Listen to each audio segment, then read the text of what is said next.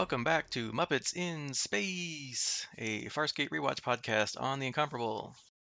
Tonight we are covering Season 1, Episode 13, The Flax, and Episode 14, Jeremiah Crichton.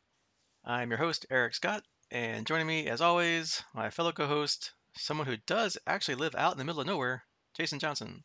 Yeah, don't mind me. I'm just making myself at home out here by the water. It's nice. I've got a little campsite set up, some fire. Yeah, good to go. The hurricane passed by you, no problem. So. Yeah. We didn't even catch any rain or wind off that. It was nice. And this will be your final reminder for Season 1 that we are following the Wikipedia episode order for Season 1, not the Amazon Prime order, since Amazon flipped things around here and there. And I did actually compare the list, and this is the last time in Season 1 that the orders are different. So after this, no more warning, episode 15 and 16 and on, everything's in the same order. So no more confusion and jumping around, wondering what we're talking about when you watch the wrong episode that we watched and that kind of stuff. All right, so without further ado, let's get into episode 13, The Flax. Aaron is teaching John how to fly a transport pod so he can get more familiar with Leviathan technology, and technology, I guess, in that part of the universe, but it's kind of taken him a while to get the hang of it. Meanwhile, on Moya, Rigel is bored, and Dargo is angry that parts of Moya are starting to smell because of her pregnancy, or as we call it, continuity. Aaron says she's teaching Crichton in the hope that someday he'll end up being some use to her in battle. The pod that they're in gets pulled towards something and hits some kind of net. They can't go forward or backward, and the pod gets damaged. Sensors say there's nothing out there, but something is definitely blocking their view. Back on Moya, Zan, Rigel, and Dargo are bickering, so Pilot, quote-unquote, accidentally, hits the wrong button to make a noise and get their attention. He says a ship is approaching with weapon pieces on board, but nothing usable. On board that ship was a Xenoton garbologist named Stans, who says they need him, but if Dargo kills him, Zan will be angry that he killed the man they needed. He knows that they are headed for the Flax, a magnadrift mesh 75 million zacrons long. And I looked up zacron, and it doesn't really say what that is, so we have no idea how big that is. But 75 million of them must be pretty big. It's invisible to sensors, though, and was put there by Xenoton pirates. Zan says she'll warn Crichton and Aaron. Stans notices Rigel's TEDx board and tells Rigel he also plays that game. Rigel says maybe Stans could give him some pointers. Aaron tells Crichton that they're not moving at all, no drift or anything. There's no comms signal even though it's working, but the power is being drained. Zan says they're not responding and wonders what Stans will want in return for his help. Dargo says he wants anything he can get. Dargo accesses the Peacekeeper criminal records on board Moya and finds out that Stans has quite a record, so he wants him off the ship immediately. Rigel says he got him right where he wants him in the game when Dargo interrupts, grabbing Stans and asking why he has a criminal record. Stan says he used to be a pirate, but he's not anymore. Zan tells him 2 of their crew are out there somewhere and they can't find them. Meanwhile, Aaron manages to send a message buoy out while Crichton restores some power. Dargo, meanwhile, notices Stans is wearing Luxon boots and locks him up, saying that a Luxon would never leave his boots unless he was dead. Stans says he was already dead, killed by the pirates.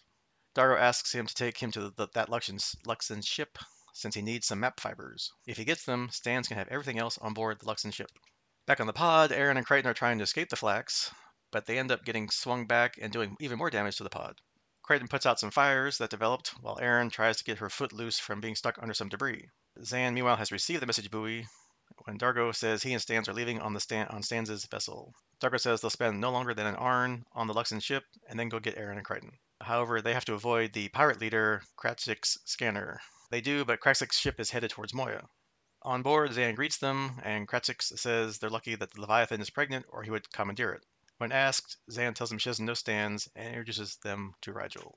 Back on the pod, Crichton says the environmental controls and environmental systems are damaged and they can't use the repair torch because of the pure oxygen buildup. It would set the pod on fire.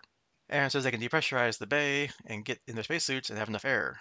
But then part of the superstructure or something falls and Crichton pushes her out of the way and falls on top of her in the process. She jokingly says, "Are you comfortable? Can I get you a pillow?"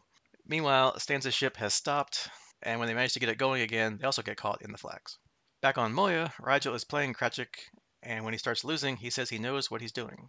Back on the pod, only one of the 2 helmets from their environmental suits is undamaged, which means only one of them will have air. Aaron shows John chemicals called a kill shot and a nerve shot, which will kill her but allow her to be revived later after Crichton repairs the environmentals. Unfortunately, Crichton says that it was his helmet that was damaged and he won't fit inside Aaron's helmet. So he tells her what to do to fix the environmentals because they don't have much time to wait for the others to come rescue them. Back on Moya, Rigel uses one of Stan's moves during the game, and Cratchit questions him and asks where he learned that because he knows somebody else who uses that same move. Back on the pod, Crichton tells Aaron he doesn't trust the kill shot, so he teaches her CPR just in case. Back on the Stan's ship, Stans manages to dissolve a small particle of the flax, and they break through and continue on towards the Luxon ship. Back on the pod, Aaron gives Crichton the kill shot, which starts to take effect. On Moya, Rigel loses again to Cratchit, but says he wants one more game. He says he'll wager Moya, but Cratchit doesn't want it, Moya, so for some reason he agrees to wager the location of Stans instead, much to Zan's dismay and shock and, I guess, anger. Back on the pod, Erin runs out of time during her work, and instead of finishing, decides to resuscitate Crichton with a nerve shot, but on her way towards him, she gets knocked out. Meanwhile, Rigel thinks he's won the game, but in fact, Cratchit wins and wants information on Stan's whereabouts. Rigel says they can find him by following their comm frequency, which is in Moya's data store. Erin wakes up to find out that the vial containing the nerve shot was smashed, so she starts CPR on John. Back on Stan's ship, they find the Luxon ship, an assault piercer, which Dargo says he dreamt of serving on as a boy. Crichton, meanwhile, starts breathing again, yay, and says Aaron lied, that kill shot hurt like hell. Unfortunately, they've got half an arn of air left. Cratchit and the other pirate leave Moya, and Zan is angry with Rigel again, but he says that he told Pilot the moment Cratchit arrived to change the frequency of the comms, so they're headed to someplace far away. He lost on purpose, knowing that Cratchit wouldn't leave with nothing. Back on Stan's ship, Stan says that Dargo will soon have his own piercer, and tells him to think of all the maps he'll get, and he'll be able to find his son. Dargo says that when he does, though, he wants to be able to look him in the eye, because he's having second thoughts about going to the ship versus rescuing Crichton and Aaron. Back on the pod, Crichton tells Aaron that she should have saved herself, but she says she chose not to be alone. She says she does not want to die alone. Then they turn and kiss each other, but they don't stop there, ripping off parts of each other's spacesuits and rolling on the floor, when suddenly Dargo walks in with a priceless look on his face. Awkwardly, Crichton asks what took him so long, so Dargo says he needed someone to help him. He's tied up Stans because he's merely annoying. Stans asks if Dargo will go with him, to which Dargo merely laughs. Stans says he's lonely, everybody needs a mate. After odd looks, he says he's the female of his species. In fact, she's considered quite the Zenithan beauty. Dargo is speechless and still leaves him tied to his flight control chair on the ship. Back on Moya, Zan asks Dargo what happened, and he says his indecision nearly cost Crichton and Aaron their lives. He says he barely saved them, and he may have given up his only chance to ever see his son. Aaron and Crichton try to make excuses for what happened back on the pod, and he says it'll never happen again, to which she also replies, never again. Crichton asks, though, just to be certain if she's the female of the species, and kind of off camera but implied, she kind of grabs his crotch, which he takes as a yes, and they both smile. The end. Some trivia about this episode. Rock New Abandon, one of the creators, remembered that this episode was like a crucible. We put two people in one spot and saw how they functioned and survived. It was a really good Crichton and Aaron episode, and we got to see the sacrifices that one would make for the other. It was a window on the relationship that was to come. And speaking of that, he also admitted that he thought Crichton and Aaron would get together from the start, but it was never set in stone. He told the writing staff that any of these relationships can go anywhere, and a lot of that is going to be dependent upon the actors' chemistries with each other. Although he did go on to point out that Aaron and John are soulmates meant for each other, and the end point of the relationship was that the two of them were meant for each other, but that wasn't planned to happen by episode 8. It just took it to episode 13. And Claudia Black joked that this was her favorite episode of the season because she got to kiss Ben Browder. All right, so Jason, what did you think of The Flax? I think it was definitely an episode that had some highs and lows. We're definitely well into the characters in the season. I think that, and we'll hit some highlights, but I think that the Aaron and John scenes were really good. I think some of the rest of it was a lot of filler and just kind of moving the characters in the background. But I think that it definitely moved the plot forward, and we got a lot of character development between Aaron and John. Yeah, I'll kind of agree with that. The Aaron and John parts were the best. The other bits with Stans and the pirates either alternatingly annoyed me or just made me confused, and I guess we'll get into that as we go. Yeah, I'll say that if this was done today and they weren't trying to focus as much on getting every actor and every character on the screen as much as I think they were at the time this was filmed, you might see this as almost more of a isolated episode where you might see the other characters at the very beginning, even up to the implication of Dargo leaving to go check for the map, and then you wouldn't see anything more of them until the very end when John and Aaron are rescued, and the rest of the episode would focus solely on them. I think it lost a lot with the bouncing back and forth and trying to make sure everybody had screen time. Yeah, because with reading the recap, it's basically like John and Aaron do this. Back on the ship, they do that. Back on the pod, back on the Stances pod, they do this. Back on the ship, it's like yeah, it bounced around like every like minute. They're jumping around to the different I don't know A, B, and C, D, whatever how many plots that they're trying to cram into this thing. But when yeah, nowadays it'd be like 75, 80% Aaron and Crichton on the pod and more like what do you call it, depth, seriousness, and lighthearted. They're trying to make fun of it while they're being serious about what's happening, but that would be what it would be mostly about. And then, oh yeah, the rest of them are trying to find them. And I think it would have helped a little more with the Dargo entry scene, right? If we didn't have any idea that he had even considered giving up his chase for them, I think it could have worked that a little bit. But overall, I enjoyed it. Yeah, and I guess the parts that we liked, like it's nice to see that John's continuing to learn about the new technology he's surrounded with, on this part of the universe. He's trying to figure out how to fly something besides Farscape 1. And, it's not easy. I mean, you would think because, space civilizations should be like really more advanced than ours, that maybe their ships would be easier to control, right? But not the case for humans, or maybe like what's easy for Sebaceans and Luxons and whatever isn't necessarily the same aesthetic or thought processes of how you would control a ship as compared to a human, how they would fly it. Yeah, and I like the fact that they use the fact that he's putting a lot more of Moya's technology into his pod slash ship, whatever you want to call it, the Farscape one, and that's part of his impetus for familiarizing himself with the technology. Not to mention he's completely dependent on it in their universe, right? I mean, he's not exactly going to find any Earth tech laying around, so it kind of makes sense and gives him a logical reason to do what he does. Yeah, I mean, he's kind of stuck with the fact that yeah, you're not going to find off the shelf micro cassette recording device whatever in this side of the universe. So you have to make do with what you have, right? And integrate it with. You're not changing. You can't rebuild the outside of the ship, but you can at least replace the parts inside and make things still work. And we actually have some pilot scenes finally, other than just him, regurgitating what Moya is saying or what they're seeing. So it was kind of funny how, I guess, to get the crew's attention when they're arguing, as always, that he has the comm system emit like a loud shrieking noise, and he's like, "Oh, I'm sorry, I hit the wrong button." So pilot, a sense of humor. Who knew? Yeah, good humor from Pilot. We definitely need more Pilot in the episodes. He's brought out occasionally, but we don't get to see him near as much. I mean, I kind of figured when we started that we'd have him equal to at least Rigel, especially as much as you figure that animatronic slash puppet cost them. But it seems like he just barely gets any screen time. So more Pilot. Yep, I agree.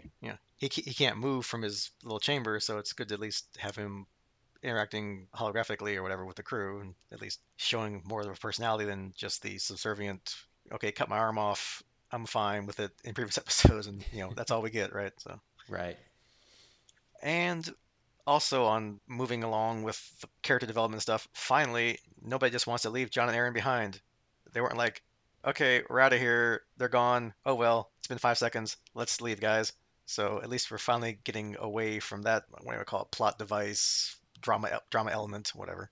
Yeah, I think, and I might mention this some when we talk about the next episode also. But if I were laying this out, I'd have flipped these two episodes in order, because obviously the next episode, without spoiling too much, is going to be addressing a marooned crew member, and it seems like in this episode we've already moved past the will they leave them, will they not thing. So in my mind, these could have been flipped and had a little more consistency. But I agree, it's time to be a team and not worry about leaving, not leaving. So it's good to see that they just kind of don't even mention that this time and roll straight into rescue mode.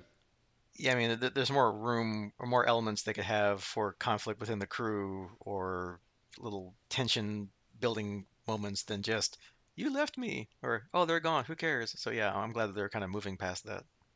Until next time. Yeah, well, until we'll talk about next episode briefly for one little scene, but yeah. And I guess moving into some of the parts that confused me or annoyed me about this episode. I know I don't want to get into all of it because whatever, but something about sci-fi shows and their games that nobody knows about. But does everybody know about this Tadic game? Like, this is the first time we've seen it, and two different sets of pirates have come on board going, "You have Tadic? That's great. Let's play." I'm like, "You want to play now?" I'm like, what? Like, is this like the hottest game in the universe, and you just have to play it? It's like addictive. Like, I don't understand why both these, well, former pirate and current pirate just wanted to like drop everything and start playing with Rigel on this game. I didn't get it. It does seem kind of contrived how at the beginning episode you've got everybody complaining. Well, you got Rigel complaining about being bored, as everybody kind of has their issues at the beginning of the episode, and his is that he's sitting there banging the stick. That we have no concept of how this game's played, and it seems like everybody who comes on board the ship after that is immediately drawn to the game, right? And it's like you say, it's almost like a okay, now we're going to focus on this game because we spent some money on this set piece and we want to make sure everybody centers around it for this episode. So yeah, I don't know if it'll be a recurring thing that everybody's addicted to or has to play this game that they're familiar with, but it's definitely the sabacc of this episode anyway. Yeah, and I guess even though I didn't quite like the game, or at least the addiction or the obsession with the game idea, I did kind of like how Rigel used it to play the pirate leader into into losing on purpose and feeding him the wrong coordinates or the wrong com frequency so that they would leave and go like totally the wrong direction. I mean, it did seem kind of too perfect, like that just kind of fit exactly like how you want it to happen, which usually doesn't happen except for on TV shows, but I'll give him credit for that at least. And you get a chance for Rigel to be competent. I mean, yeah, most of the time in all their adventures and things you see them do, Rigel comes off as the inconsequential gag, and here we see that he's actually really good at playing other people, and so I did like that aspect of it as well. Yeah, and these two episodes, which we'll get into next episode too, Rigel has a lot more to do also. So they're kind of broadening Rigel's horizons or his character development. You know, he's growing, he's learning. He's not just the glutton, scheming con artist, although this was kind of scheming con artist thing too, but it actually worked this time. So it was good. You got to get them up at Ernest Keep, man. Yep. And I guess the only other annoying thing for me anyway was Stanza's ship to me made no sense. It's an advanced space capable ship, but yet it works like an old locomotive from the 1800s.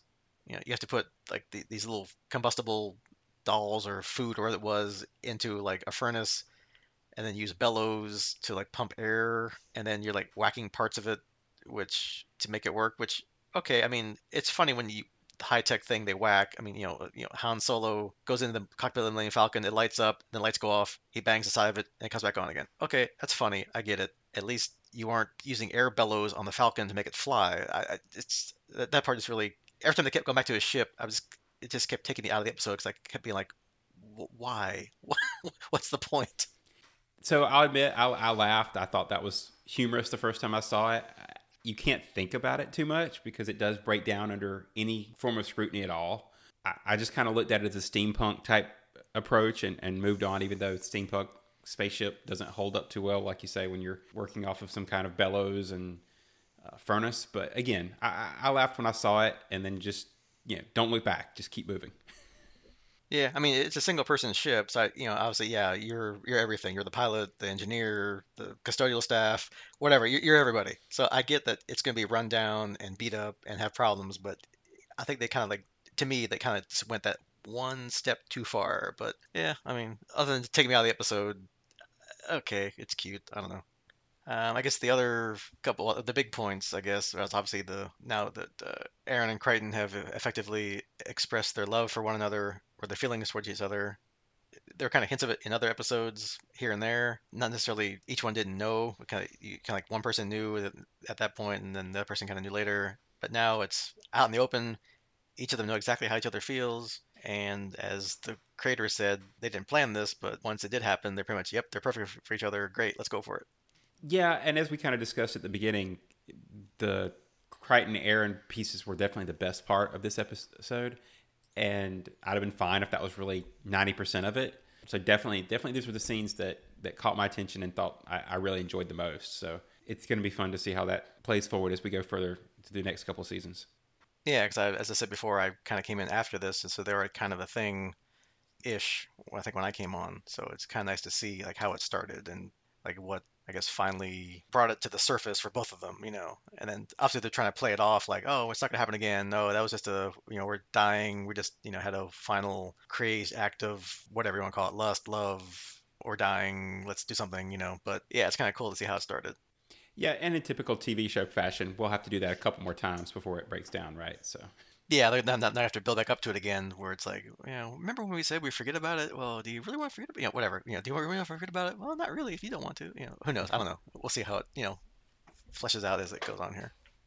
I guess the only other kind of character developy thing on here was, I mean, we talked about before how everybody wants to go home. They have no idea where they are. And, obviously this is a prime chance for Dargo to get on board a Luxon ship that's out there. So they must know where they are, hopefully, and they'll have maps. But he does finally, I guess, let go of that, at least for now anyway, by realizing he's putting his friends ahead of getting home, right? So he basically leaves any chance of seeing his son again. He thinks, who knows?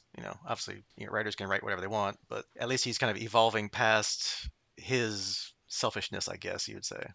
yeah, and I'd say this is probably the part that I have to just make sure I don't look at too closely because it does annoy me is the concept of only these random people who they always get prevented from accessing are the people who have maps. There's one person who has a map. Oh, we can't get it. This person, there's one on this cruiser. Oh, we can't get it. And it's like I realize that's the concept is they can't get home, but it seems like it's convenient that every one of the only people who have maps are the ones that they keep getting prevented from.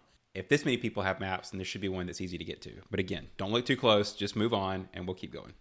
Yeah, it's kind of one of those like it's not like a recurring gag, but it's like a recurring theme of we're trying to get home. Oh, it's right here. I almost had it. Oh, too bad. But yeah, so So I mean, you know what? at some point with 4 seasons, they're gonna have to get out of the uncharted territories, or at least know where to go and decide either to go or not to go. But yeah, it's like okay, we got it. They're lost. Okay, can we please stop? I'm having flashbacks to the Dungeons and Dragons cartoon. You know, when each episode was, oh, we're almost to get. This is our gateway home. Oh, this thing's going to keep us from going through. Well, next episode, and we just keep going. And I feel like that's almost the theme. Is we just need the gateway, but we need the plot to let us go through the gateway. Yeah, it only works for so long, and then you start losing the audience. So hopefully they will stop this at some point. I mean, but whatever. I don't beat a dead horse here, but yeah. Speaking of dead horses, no, there's no dead horses in the next episode. But you want to hit the next one? Yeah, I mean, I can't really think of anything else to talk about this one. This is probably, I guess, apart from the DNA Mad Scientist episode, probably one of the more, I don't want to say annoying, but less popular, less fun, interesting episode of the season. So, like, yeah, the less we talk about this one, I guess we kind of hit all the good points. Yeah, again, except for the Crichton Aaron stuff, I'll agree. Yep. All right, so episode 14, Jeremiah Crichton. So we open with Dargo and Crichton attempting to unblock a vent on Moya that's been clogged up when Crichton started his pod's engines. They start to bicker, and Crichton continues to be fed up, and he's now used the last of his module's fuel, which now leaves him dependent completely on Moya technology. He leaves Dargo in the middle of the work, and when Zan tries to talk to him, he snaps at her as well, telling her to leave him alone. He tells Aaron he's going for a drive and that he's sick of everyone on Moya, including her. He loads up into Farscape 1 and takes off, but Moya senses that her baby's at risk and she tries to compensate, which means immediate starburst. Pilot says there's no time to get Crichton back on board, and they starburst away, leaving John stranded. We jump forward 3 months and find Crichton laying on top of Farscape 1 down on a planet. He catches a crab-like creature called a shakloon, and a woman we find out later named Lishala comes out to speak with him, and he asks if she wants some of the food. She says that offering food to a female on Aquaria signals his affection for her. She gives him a map that she made for him of the stars to try to get him home. A man called Rokon comes out and says that her father demands she return to the village. Once alone with John, Rokon tells him that he'll probably leave Aquaria, and Crichton says it's the first place that's made him feel like he can live with that. Meanwhile, Moya's still searching, and it's been a quarter of a cycle, and everyone's getting tired, but Dargo feels guilty about them driving Crichton away, and Aaron agrees that they should keep looking. This is despite Zan wanting to give up and move on. Back on the planet, Crichton goes to see the Grandier, Kato Ray, who wants to talk privately with him. He wants to discuss his daughter's heart. Crichton says that he chose to build his home away from the village so that he wouldn't interfere with their ways. We find out that Rokon is jealous that Crichton sits beside the Grandier, and Rokon's mother, the High Priestess Nira, says that John seems to have worked his way into Linshala's heart. She wants her son to marry so he can become the Grandier. So you have a little bit of ambition going on there. Rigel and Dargo land on the planet, but the pod lost all the energy when it went to land. They spot Crichton's pod on their last pass, and Rigel's sled loses power and he falls to the ground. Meanwhile, Zan wants to either her or Aaron to go down to the planet and find Rigel and Dargo, but Aaron says they can't go without more data. Aaron says that Zan was more agreeable back when she was a priest, but Zan tells her not to go there. There are some lines we should never cross. Back on the planet, Crichton's on his way home when Rokon and some guards ambush him, but just in time, Dargo appears and rescues him. Crichton tells him to get away from him and for Dargo to go back wherever he came from. Rokon returns to the village, but is injured, and Linshala tends his wounds. Kato Ray says they need to find out more about this other beast, but Nira says Crichton will just bring more evil to Aquaria. Rigel is shocked by Crichton's reaction and says that he's the one who sabotaged Moya. Crichton says that they all abandoned him, but Dargo says that he forced Moya to compensate and she starburst on her own. He asks Crichton if he really thinks that they abandoned him when they spent the last quarter of a cycle trying to find him. Crichton is surprised to find that they searched for him and says Rigel and Dargo are stuck there with no power, just like he is. Back on Moya, Pilot has produced a topographic bioprint to try to locate the others on the planet, while Crichton tells Dargo that this is the first place that he's found peace, and Linshala comes and asks why Crichton brought Dargo here. She says that Crichton must go to her father and convince him that Dargo is not a threat. On their way to the village, Rokon and the guards ambush them again. This time they capture them and take Crichton's possessions, including Rigel, who was hiding. Crichton and Dargo are charged with assaulting the Grondir's personal guards, and the crime carries a sentence of death. But since he believes that Crichton is not entirely to blame, he will only banish them. Nira reminds them that this law is explicit, when all of a sudden Rigel comes out of the bag, startling everyone. The Aquarians start bowing and worshiping him, since he's similar in appearance to the statue of their god. Dargo tells Rigel that they're planning a celebration for him, where he will fulfill his part in the prophecy. Only Dargo and Rigel don't know what that is. Rigel says to Nira that he needs the sacred text to fulfill his part of the prophecy, but she says that only the priestess can read it. Once they get the text, Dargo asks Rigel if he can read it, and he says yes, because it is written in ancient Hynerian. Meanwhile, Crichton finds Linshala, who is upset because he didn't tell her about Rigel being their Masada. She says that he protected them through the priestess and will take them off the planet whether they want to go or not. Crichton tries to tell her that Rigel is not a spiritual being and their Timbala is wrong, but she says that if he is the true Masada, he'll rise up and lead them to the light. If not, he will be killed. Back in the village, the Aquarians have started the celebration, and Rigel tells Dargo and Crichton that the ancestors of the Aquarians were colonists sent out during the reign of Rigel X to expand the influence of his people's monarchy. But they were abandoned, and the power drain is intentional. They were kept here by it to devotedly worship the family of Rigel. The priestess have made a lot of the religion up and elevated them to gods in order to elevate the priestess. He says that he will explain that to them, but Dargo says the villagers won't listen. Crichton leaves, but Rigel says it's a metaphor and he can't lead them to the light, but Nira overhears them talking. Zan and Aaron send down a projectile to try and let the others know the location of the power drain. Meanwhile, Rigel tries to explain that they have a lot to accomplish, but Nira confronts him. Rigel says that it's a metaphor that he will rise up, but Nira says that Timbala does not require them to wait, and Rigel says that he can't help them. Nira calls him a false god, and they seize Rigel. Dargo and Crichton get out of the way just in time, and the projectile lands in a nearby lake. Crichton goes to get it and finds the biomap inside. The Aquarians are planning Rigel's death when Crichton interrupts. He says that they have been betrayed and that there is a power draining device to keep their machinery from working. Rokon goes to attack Crichton, but Dargo stops him. Crichton says the machines function when their ancestors arrived, but they've been lied to, first by those who left them, and then by the priestess. Nira says attacking the priestess is the highest sacrilege, but Rigel says no, that would be purposely keeping your people ignorant and subjugated for your own glorification. Rigel says that he has proof in the Timbala, which Koto Ray says only the priestess can read. Nira tells Rokon to kill Crichton, but Crichton notices some little handprints in the statue of the god. He grabs Rigel and places Rigel's hands on it, and the statue falls apart, revealing the great light. All of a sudden, Rigel's sled starts working, and he rises up on it. The people bow to him, but he stops them, saying he is only their sovereign, a worthy being like them. Kato Ray wishes that Rigel could stay, and he will tell the peacekeepers nothing if they come seeking him. He gives Rigel some food as a gift and says they've given the Aquarians the greatest gift of all, their freedom. Crichton thanks Rokon and Lashala, and she says they'll miss him. Crichton tells Dargo that he's got some apologies to make, but Dargo tells him to forget it, and they leave. A little trivia about this episode. The title and inspiration of the episode came from one of Ben Browder's favorite movies, Jeremiah Johnson. David Kemper was at Browder's house for dinner, and Browder's wife mentioned the movie to Kemper. Kemper stated, quote, "Instantly I had an idea for doing Jeremiah Crichton. Crichton goes native, lives among the people, and grows a beard. The next morning I had the story in my head." Also, two of the last lines of the dialogue in which Dargo asks Crichton, "Was it worth the trouble, human?" And Crichton responds, "Huh, what trouble?" Closely mirror the ending dialogue of Jeremiah Johnson. Also, during the production, the show was hit with lots of problems, including a hailstorm. Pete Coogan remembers the storm, quote, "Hailstones the size of cricket balls came down. They came through the creature's shop roof and through the production office windows." The episode also marked the largest use of the CG version of Rigel.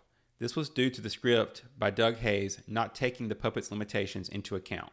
Rockne O'Bannon also admits that this episode was not a favorite for many people, but there are still things in it that I find fun. He pointed out that this was a big episode for Rigel, and it was a good opportunity to show that as much as we try to avoid adversity and wish it never happened, it can change us for the better.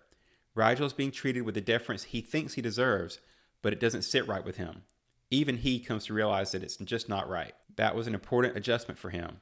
And finally, this episode is considered one of the poorest made and made light of by the cast and crew DVD commentary, which carried the title, quote, "When Bad Things Happen to Good Shows," which consisted mostly of criticisms over how the episode turned out.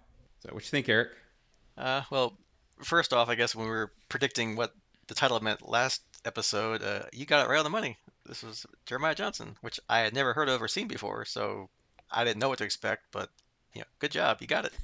Well, even a blind squirrel finds a nut every once in a while, but it was a little unfair since I was familiar with the movie. So now I'm gonna have to go watch it to see if there's any parallels and stuff, which I guess the last couple lines seem to be, so I'll have to look out for that if I can find it somewhere. It's got to be out there. It's a pretty popular movie. But I kind of do and don't, now that I'm thinking more about it, agree with the cast that it wasn't necessarily their best episode, but it's not quite as bad as like Star Trek Next Generation's like Code of Honor bad, where they had like horrible racial stereotypes and whatever. And this obviously did have its good character moments, which we're going to get into. I didn't really mind, I guess, the clothing style and like the culture of the planet, because I guess you have to show some kind of what happens with you have no advanced technology and it's been however many thousands of years, because like Rigel's the 16th Dominar and so Rigel the 10th. So if Rigel was like in prison for 130 years and who knows how long, so this could be like 1,000 years, 1,500 years, who knows, right? If how long a Hynerian region, monarch lives or reigns, right? So I don't really mind that they went with the style that they went with, since I guess if you're a designer trying to create a culture from scratch, it's easier to take something closer to home that you know versus trying to make up something from whole cloth. So, I mean, it was okay, I guess. Yeah, there's definitely some shortcuts to our knowledge and association. If you put somebody in these clothings and these type of cultures, we have associations built from our historical reference that point us at this. We know what we're seeing, right? You don't have to spell it out. It doesn't take very long to convey what they're trying to say because they're using familiar imagery. I will say I'm probably the oddball. I didn't mind this one at all. Once you get past the trope of marooned on a primitive society, planet slash island slash whatever fits the model of the story, I think this was better done than I've seen a lot of other marooned culture shows be done. Yeah, if we're going to copy a stereotype.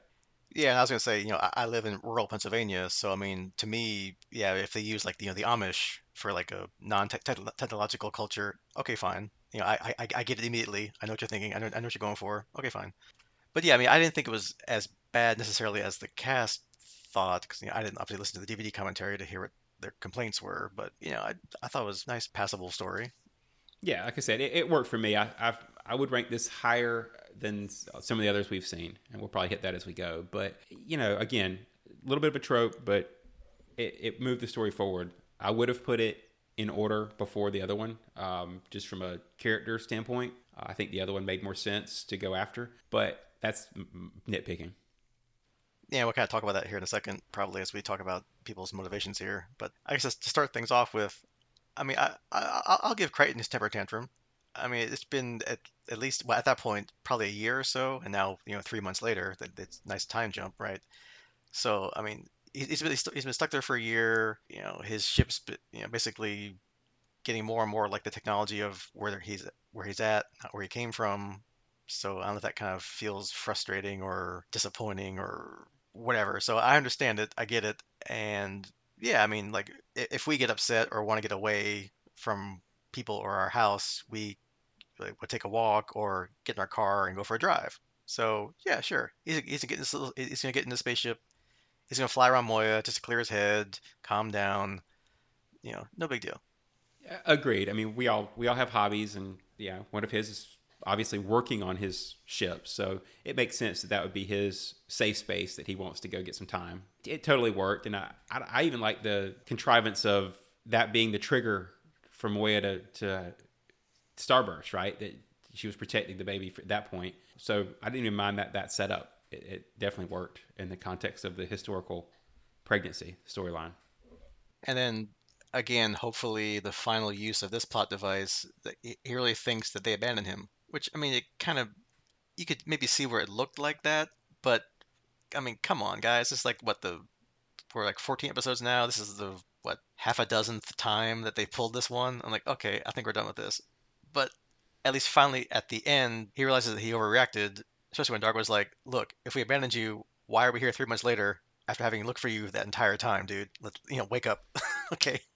Agreed. We beat this one to death, but they beat the plot point to death, so it's only fair. I will say that the one thing that I actually scratched my head at a little bit on this, and I don't think we quite have an understanding of Starburst yet. But I realize that some of the Starbursts they don't know where they are in the region because they don't know how that original Starburst worked. But by this point, couldn't they have just reversed this Starburst and found him? It seems like 3 months is a long time to reverse a single Starburst.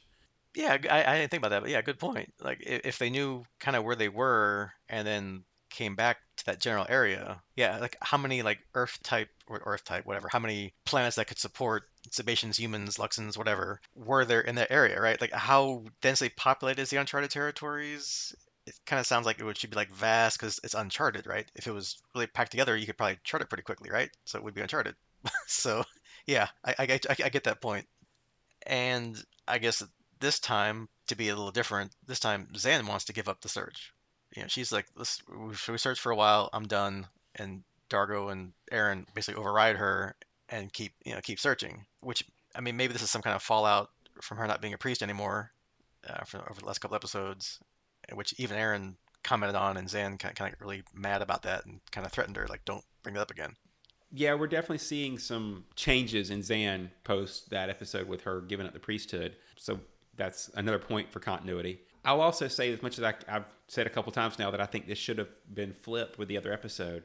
The one piece of continuity that I did think carried through a little bit was that when they were talking about calling off the search or keeping the search going, Dargo was deferring to Aaron, and Aaron was the one who wanted to keep searching. And I guess I'll give that credit for her and John's relationship post the last episode.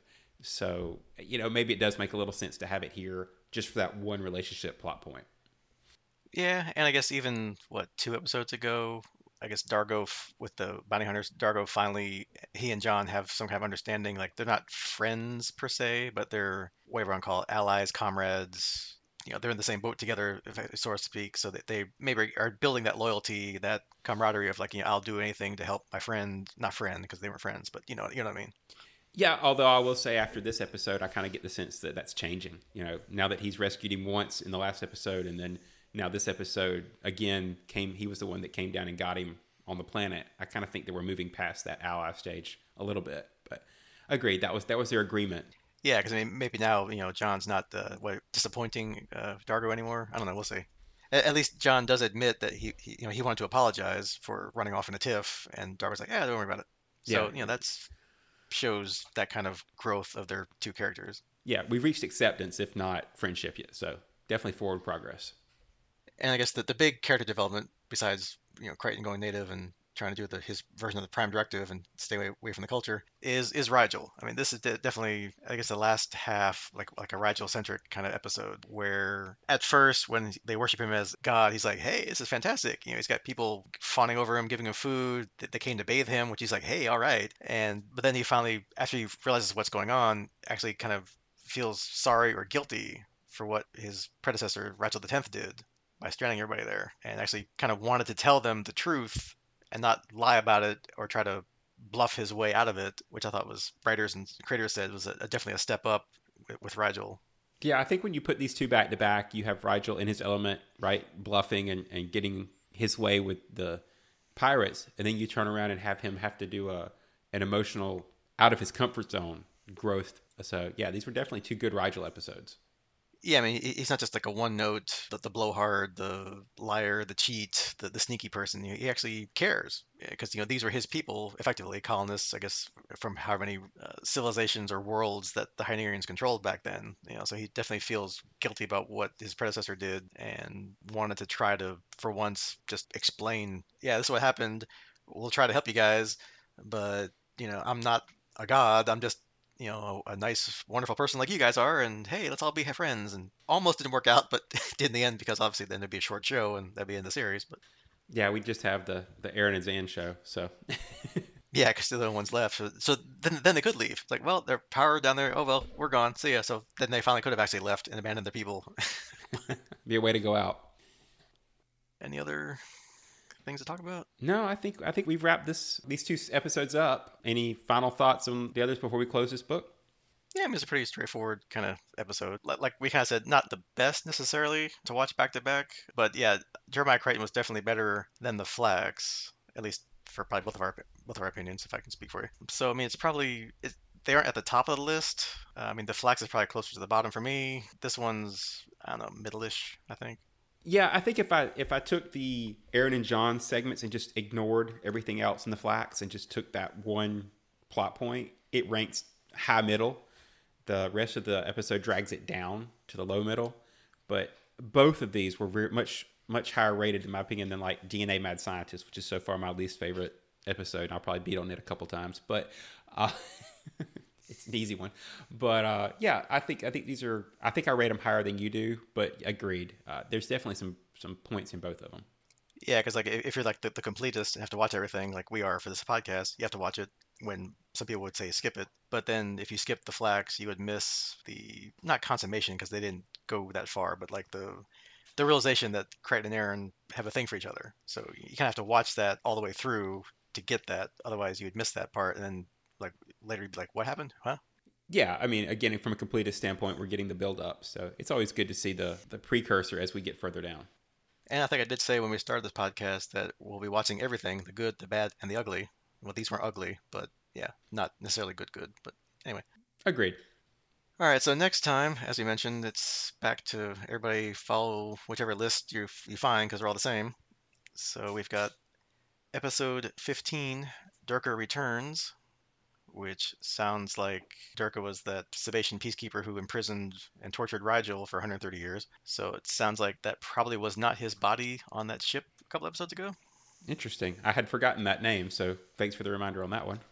Yeah, I think the only reason he thought it was him is because he recognized the ring on the corpse's hand. So probably somebody else stole the guy's ring and that wasn't him. I don't know. We'll see. And episode 16, A Human Reaction, which is very descriptive and means nothing. So we'll see what that means. Yeah, that one's open ended, so we'll see what goes there. Yeah, that one we'll have no idea. So it'll be fun to watch. Actually, we both don't know about any of them. So we'll see how we go. We'll see how we do. All right, so that's your homework for next time, episode 15 and 16, and we will see you then. Goodbye.